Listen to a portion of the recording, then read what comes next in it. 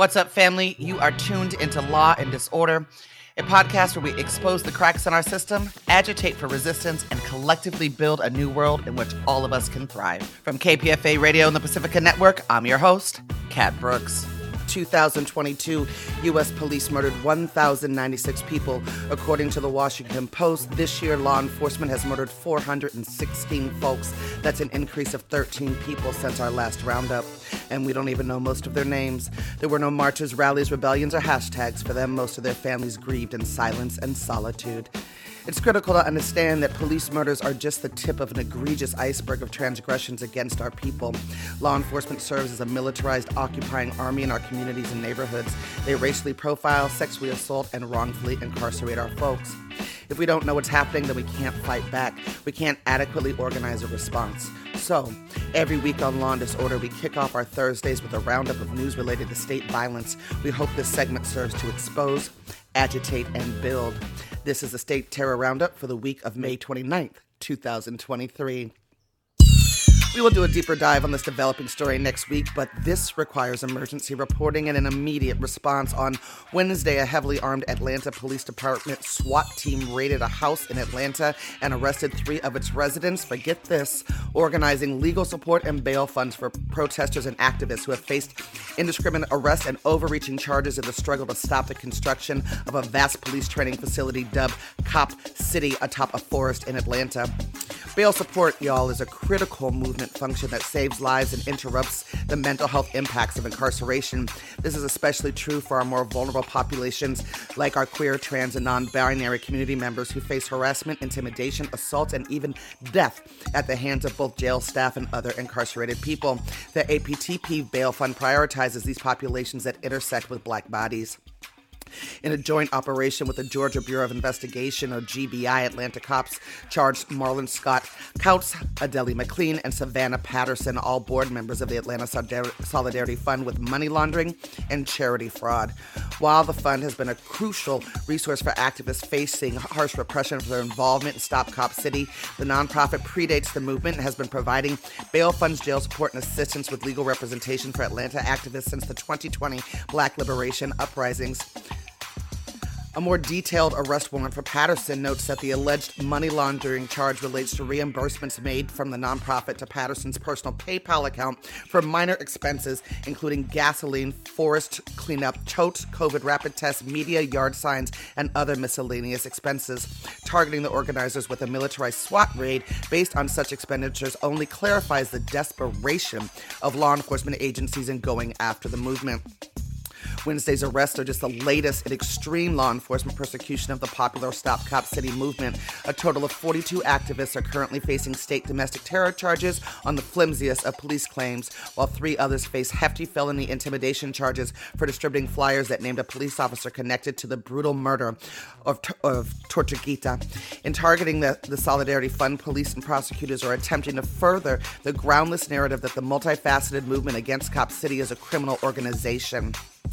Politicians keen to see Cop City built in Atlanta have doubled down on the line, none more so than Georgia's Republican Governor Brian Kemp, who said, quote, "These criminals facilitated and encouraged domestic terrorism," end quote. Organizing bail funds and legal support for protesters facing charges is decades-old social justice movement practice.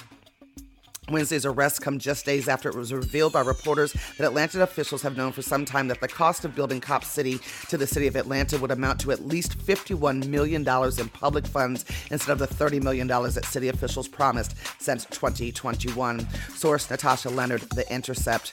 You can donate to the Solidarity Fund at secure.actblue.com/donate Atlanta Solidarity.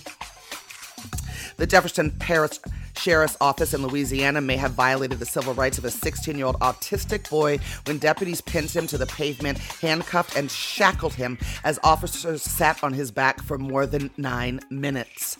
The teen, Eric Parsa, died on the scene in January 2020. The sheriff's office has also recently faced a number of other lawsuits alleging wrongful death, excessive force, and racial discrimination by deputies. The sheriff's office was the subject of a year-long investigation by ProPublica starting in 2021, which disclosed evidence of racial discrimination and violence by the deputies. Source, Richard A. Webster for ProPublica. In a follow-up story covered here on Law & Disorder, a judge has ruled that the defense attorneys representing an FCI Dublin prison guard headed to trial Tuesday on sex crime charges may not delve with too much detail into the past criminal histories of the women testifying against him. The attorneys for this predator had hoped to use the criminal past of the survivors to, say they deserve to be assaulted. How 1920s of them. The judge in this case, and good for him, said, "Not today, my G's. Please take 3 seats."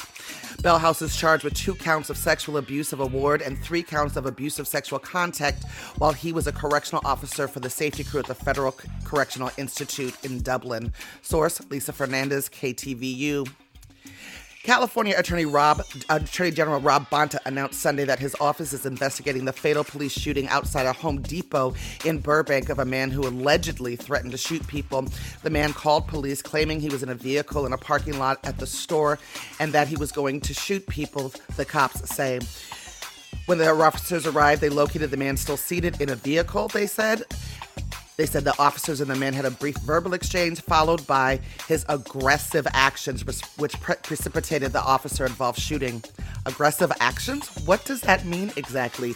Given the itchy fingers of cops, it could mean he inhaled incorrectly. Police have not revealed whether or not they recovered a firearm.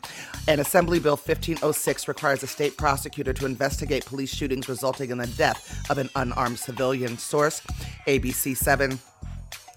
And in more state repression news, 2 co-founders of Saratoga Black Lives Matter are currently being charged with disorderly conduct and obstructing governmental administration for their participation in their local city council meetings in Saratoga Springs, New York. The BLM grassroots members are urgently calling for individuals and organizations to support Lexis Figueroa and Chandler Hickenbottom and call for the charges against them to be dropped immediately before they head to trial next month.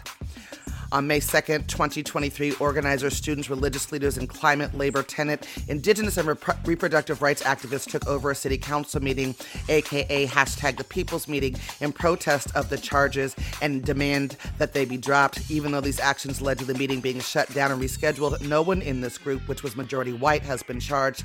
That night, they were able to build momentum, but the charges on Lexis and Chandler remain, and they need your support. They are asking folks to please join them in amplifying the story of what is happening to Black organizers in their city.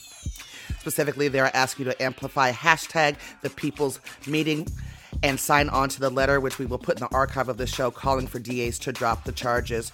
Source, Black Lives Matter Grassroots.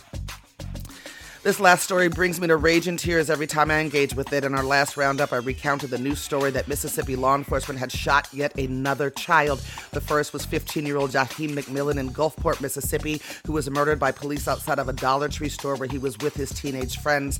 The murder has been ruled justifiable, but as we heard yesterday from Marquel Bridges, there are current organizing efforts to reopen the case. On May 20th, law enforcement shot 11-year-old Adarian Murray.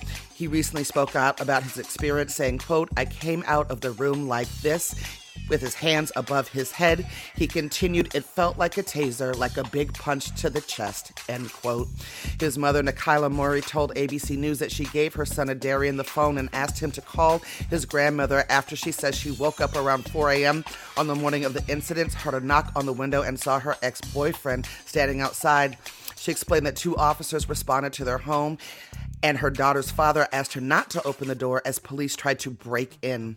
Yet one more time, cops respond to a community crisis only to escalate and exacerbate the situation to almost deadly engagements that are sure to result in lifelong trauma. Source, Katie O'Brien, Kimberly Ruiz, and Emily Shapiro of ABC News. This has been the State Terror Roundup for the week of May 29th, 2023. State Terror Roundup soundtrack provided by Coffee Brown, an Oakland musician, singer, and songwriter who has been a force in the Bay Area's hip-hop and soul scene since the early 90s. You can check her out at kofybrown.com, and her website and socials are linked from our site at kpfa.org. Shout out to my producer, Jesse Strauss, for helping me curate the content for this segment. You've been listening to Law & Disorder, a podcast where we expose the cracks in our system, agitate for resistance, and collectively build a new world in which all of us can thrive. That's it for this episode, family. You can find more information about topics and guests in this episode's show notes. Law & Disorder is produced at KPFA, that's listener-supported radio on the Pacifica Network. The show is produced by Jesse Strauss and hosted by me, Kat Brooks. Our theme music was composed by Steve Raskin of Fort Knox 5. If you like what you heard, please follow us on social media at Law and Dis, that's DIS, and subscribe wherever you listen to podcasts. Feel free to holler at us about something you heard or send us a show idea at lawanddisorder@kpfa.org. You can also find our content live at 8 a.m. weekdays on KPFA. That's 94.1 FM in the Bay Area. Our show and all of KPFA's programs are funded exclusively by you, the listener, and if you're in a position to support us, please donate today at kpfa.org. Take care of yourself and take care of each other. We all we got, fam.